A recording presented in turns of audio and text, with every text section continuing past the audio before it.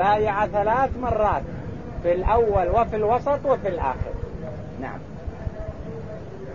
وكان أول من بايعه أبو سنان وهب بن محسن الأسدي، وبايعه سلام بن الأكوع 3 مرات في أول الناس ووسطهم وآخرهم. نعم. فبينما هم كذلك إذ جاء بديل بن ورقاء. بديل بن ورقاء وهو من خزاعة جاء، وحصلت المفاوضة التي مرت بنا، وهو رجل حسبك به، حيث بعد إسلامه أمره عليه الصلاة والسلام أن يصيح في فجاج مكة. مر بنا في أيام الهدي أو أيام الأضاحي. نعم، في النحر. نعم. فبينما هم كذلك إذ جاء بديل بن ورقاء في نفر من خزاعة وكانوا عيبة يعني جماعة نصح ويوثق فيهم، محل ثقة، عيبة نصح. نعم. وكانوا عيبة نصح لرسول الله صلى الله عليه وسلم من أهل تهامة. فقال إني تركت كعب بن لؤي وعامر بن لؤي وقد جمعوا الجموع ولن يمكنوه، يقوله لرسول الله صلى الله عليه وسلم. نعم. إني تركت كعب بن لؤي وعامر بن لؤي قد نزلوا أعداد مياه الحديبية معهم العود المطافيل، يعني معهم النياق اللي فيها اللبن، ومعهم أولادهم وحريمهم، يعني مو بعجلين، جايين القتال. نعم. وهم مقاتلوك وصادوك عن البيت. فقال عليه الصلاة والسلام ما جئنا نبي نقاتل، جئنا معتمرين. نعم. فقال إنما لم نجئ لقتال أحد، وإنما جئنا معتمرين. نعم. وإن قريشا نهكتهم الحرب يقول عليه الصلاة وأضرت بهم، والحرب لا خير فيها، ونحن لما جئنا لحرب جئنا لنطوف بالبيت لنعتمر. نعم. وأضرت بهم فإن شاءوا مادتهم ويخلوا فإن شاءوا مادتهم، يعني نعطيهم فرصة ويخلوا بيني وبين البيت لأجل العمرة، وإن شاءوا أن يدخلوا فيما دخل فيه الناس، وإن أبوا هذا وذاك ما هن إلا القتال. نعم. هذا الكلام يقوله عليه الصلاة والسلام لبديل بن ورقاء، إن شاءوا مادتهم، وإن شاءوا أن يدخلوا فيما دخل فيه الناس، وإلا ما بقي إلا القتال. نعم. فإن شاءوا مادتهم ويخلوا بيني وبين الناس، فإن شاءوا أن يدخلوا فيما دخل فيه الناس فعلوا، وإلا فقد جموا، وإن أبوا إلا القتال فوالذي نفسي بيده لأقاتلنهم على أمري هذا حتى تنفرد سالفة، يعني حتى يظهر الأمر للعيان. نعم. حتى تنفرد سالفتي أو لينفذ الله أمره. قال بديل سأبلغهم، يعني إن شاءوا خلوا بيني وبين البيت لأني جئت معتمر، إن شاءوا أسلموا، إن أبوا هذا وذاك بقي القتال. قال سأخبرهم.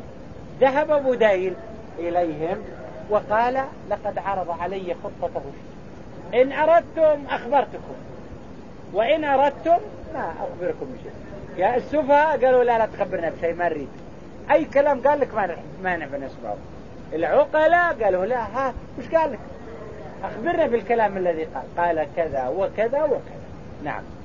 قال بديل سأبلغهم ما تقول. فانطلق حتى أتى قريشا فقال إني قد جئتكم من عند هذا الرجل وسمعته يقول قولا فإن شئتم عرضته عليكم. السفهاء قالوا لا ما نريد، لا تعرض علينا شيء، أي كلام ما نحب نسمعه. العقلاء قالوا لا، جيب الكلام اللي كان عشان تفهم. نعم.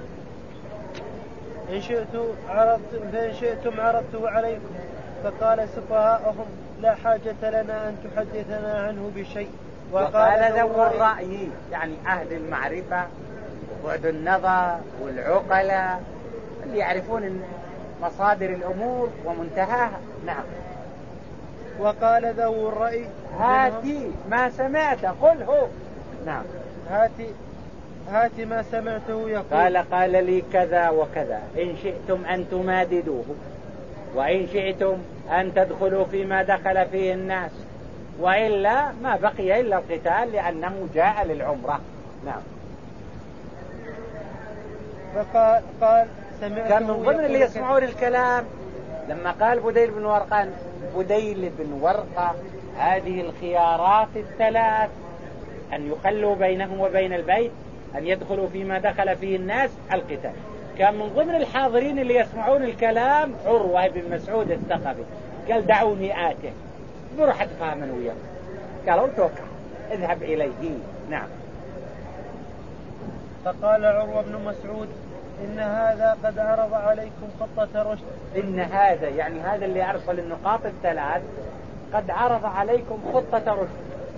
هذه الخطة لا ضير عليكم إذا دخل معتمرا، أسلموا تسلموا، ما بقي الآن إلا القتال. عرض عليكم خطة رشد فاختاروا أيا منها، فدعوني آته.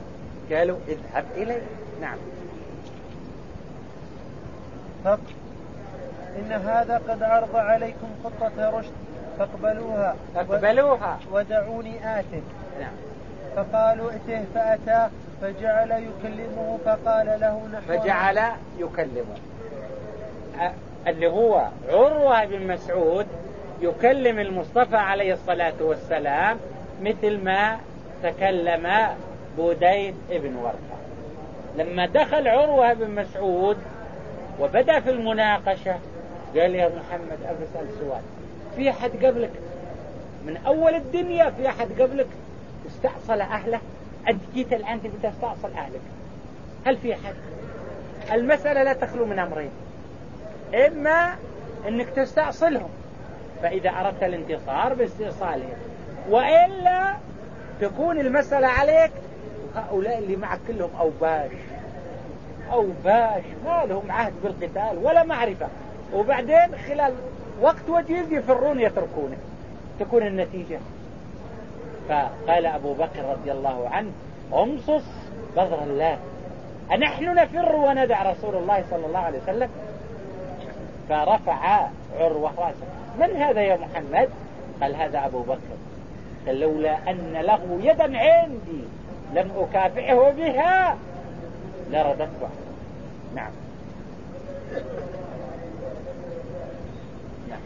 فقال عروة بن مسعود: إن هذا قد عرض عليكم خطة رشد فاقبلوها ودعوني آته. فقالوا ائته فأتاه فجعل يكلمه نحوا من كلام بديل ابن ورقة. نعم. فقال له نحو من قوله لبديل. فقال عروة: أي محمد، أرأيت لو استأصلت قومك هل سمعت بأحد من العرب اجتاح أهله يعني قضى عليهم؟ نعم. وإن تكن الأخرى يعني إذا انتصرت فمعناه أنك قتلته، وإذا كانت الأخرى هؤلاء يفرون ويدعونه. نعم. وإن تكن الأخرى فوالله إني لا أرى أوباشا من الناس خلق أن يفروا ويدعوك، يعني حريا أن يفروا ويدعوك إذا كانت الهزيمة. فرد عليه أبو بكر رضي الله عنه. نعم. فقال أبو بكر: امصص بذر اللات، أنحن نفر وندع رسول الله؟ نعم. أنحن نفر عنه وندعه؟ قال عروة: من هذا؟ نعم. من ذا يا محمد؟ قال أبو بكر: قال: أما والذي نفسي بيده لولا يد كانت له، نعم، لولا يد كانت لك عندي لم أجزك بها لأجبتك. نعم. لم أجزك بها لأجبتك. يخاطب أبا بكر رضي الله عنه. نعم. وجعل يكلم رسول الله صلى الله عليه وسلم ويرمق، حتى أنه وضع يده على لحية رسول الله صلى الله عليه وسلم، فما كان من المغيرة بن شعبة إلا أن قال: أبعد يدك عن لحية رسول الله صلى الله عليه وسلم. قال: من هذا يا محمد؟ قال: هذا ابن أخيك المغيرة بن شعبة.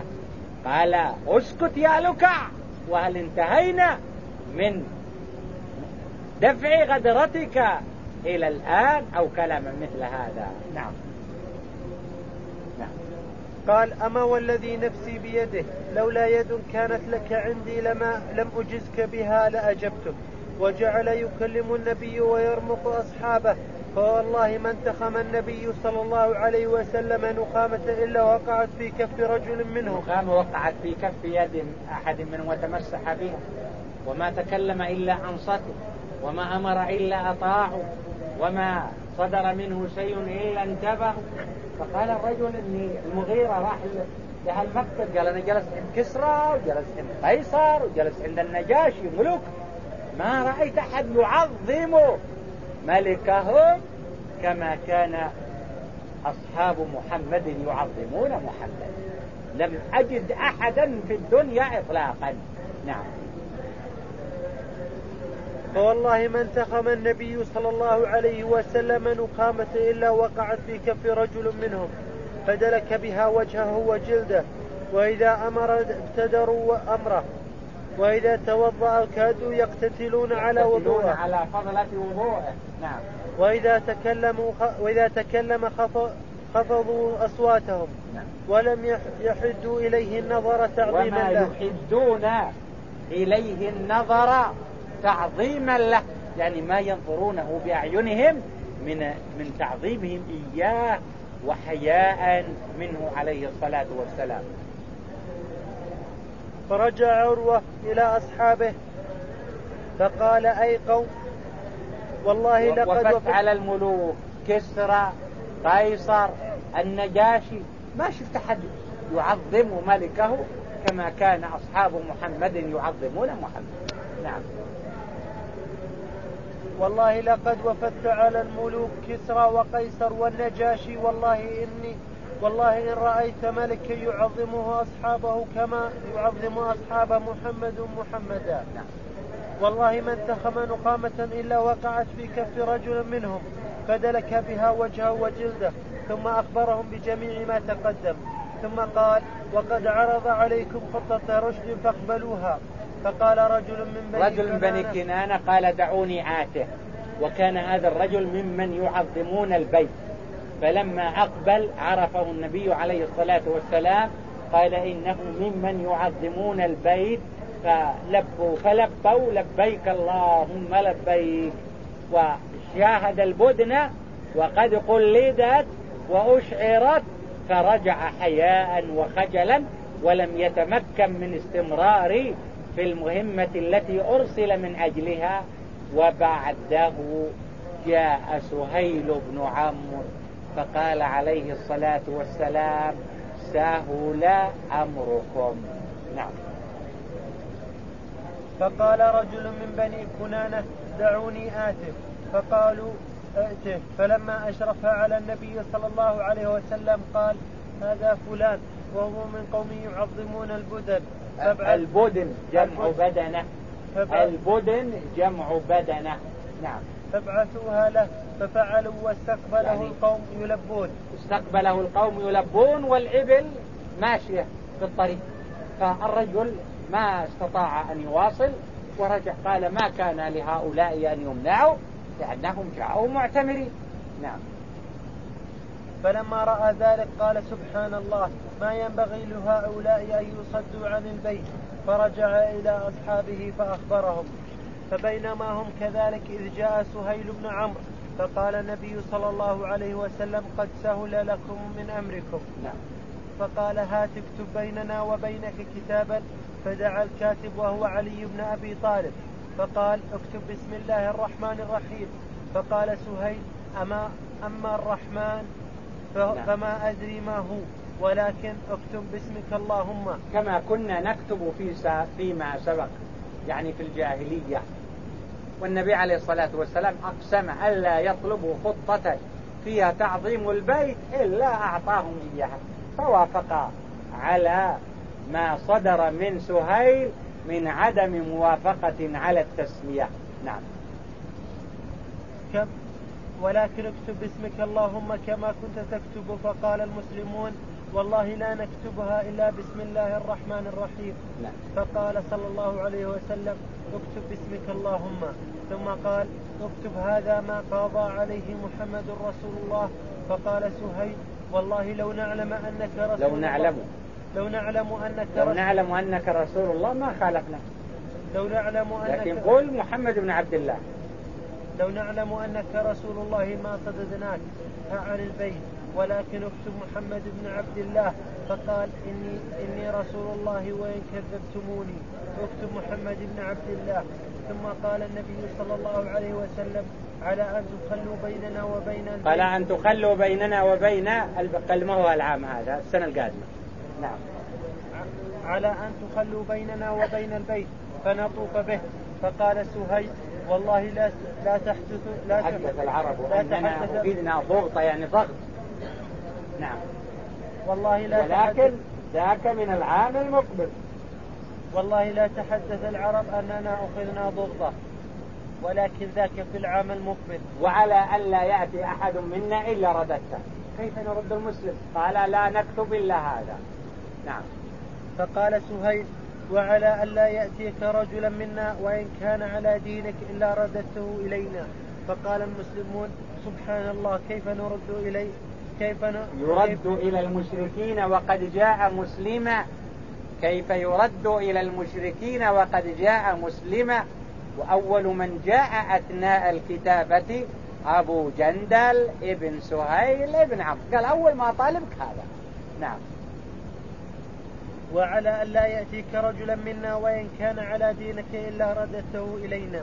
فقال المسلمون سبحان الله كيف يرد إلى المشركين وقد جاء مسلما. فبينما هم كذلك إذ جاء أبو جندل بن سهيل وقد خرج من أسفل مكة يرصف بقيوده حتى رمى بنفسه بين أظهر المسلمين. أبو جندل بن سهيل بن عمرو وجاء وهو مقيد، خرج من أسفل مكة من التنعيم. نعم.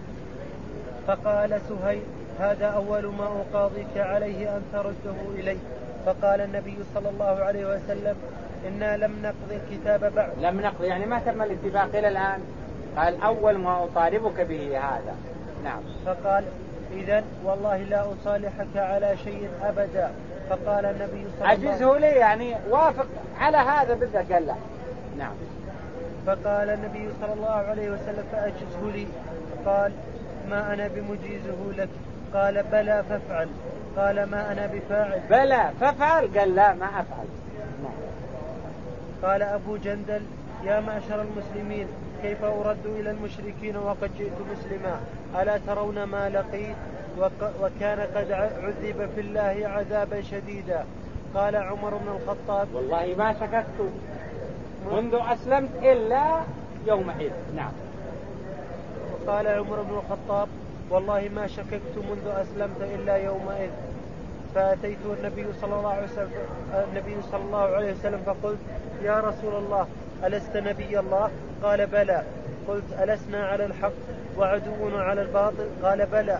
قلت على ما نعطي الدنية في ديننا ونرجع ولما يحكم الله بيننا وبين عدونا. فقال إني رسول الله وهو ناصري ولست أعصيه. قلت أولست تحدثنا أن نأتي البيت ونطوف به؟ قال عليه الصلاة والسلام هل قلت هذا العام؟ نعم. أولست تحدثنا أن نأتي البيت ونطوف به؟ قال بلى. أفأخبرتك أنك تأتيه العام؟ هذا العام؟ نعم. قلت لا. قال فإنك أتيته ومطوف به. قال فأتيت أبا بكر فقلت له مثل ما قلت لرسول الله ورد علي كما رد علي رسول الله صلى الله عليه وسلم سواء وزاد. فاستمسك بغرض يعني امسك ما صدر عن النبي عليه الصلاة والسلام من تعليمات وتوجيهات ففيها الخير والسعادة. نعم. فاستمسك بغرزه حتى تموت إلى أن تلقى الله عز وجل. نعم. فوالله إنه لعلى الحق. نعم. فوالله إنه لعلى الحق فعملت لذلك أعمالا. نعم. فلما فرغ من قضية الكتاب قال رسول الله صلى الله عليه وسلم قوموا فانحاروا. نعم. ثم احلقوا. فتباطؤوا فما كان عليه الصلاة والسلام إلا أن نحر ثم حلق. فلما رأوا ذلك أسرعوا منفذين ما أمرهم به رسول الله صلى الله عليه وسلم، حتى كاد أن يقتل بعضهم بعضا من الغم الذي أصابهم نتيجة رجوعهم ولما يعتمروا. نعم. فلما فرغ من قضية الكتاب قال رسول الله صلى الله عليه وسلم لأصحابه قوموا فانحروا ثم احلقوا. قال فوالله ما قام منهم رجل حتى قالها 3 مرات فلم يقم منهم أحد. لم يقم منهم أحد، ثم قام عليه الصلاة والسلام فنحر وحلق. نعم. قام ولم يكلم أحدا منهم حتى نحر بدنه ودعا حالقه. فلما رأوا ذلك قاموا فنحروا، وجعل بعضهم يحلق بعضا حتى كاد بعضهم يقتل بعضا غما.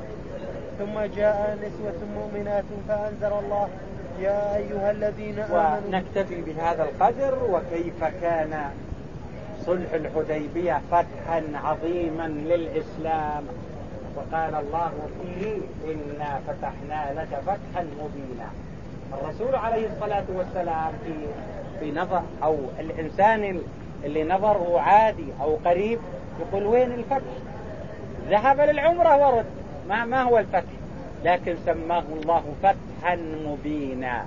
إنا فتحنا لك فتحا مبينا ليغفر لك الله ما تقدم من ذنبك وما تأخر، ويتم نعمته عليك ويهديك صراطا مستقيما، وينصرك الله نصرا عزيزا. قال الصحابة هذا لك فما لنا يا رسول الله؟ قال والذي أنزل السكينة في قلوب المؤمنين ليزدادوا إيمانا مع إيمانهم ولله جنود السماوات والأرض وكان الله عليما حكيما. ونكتفي بهذا القدر، وصلى الله وسلم على نبينا محمد.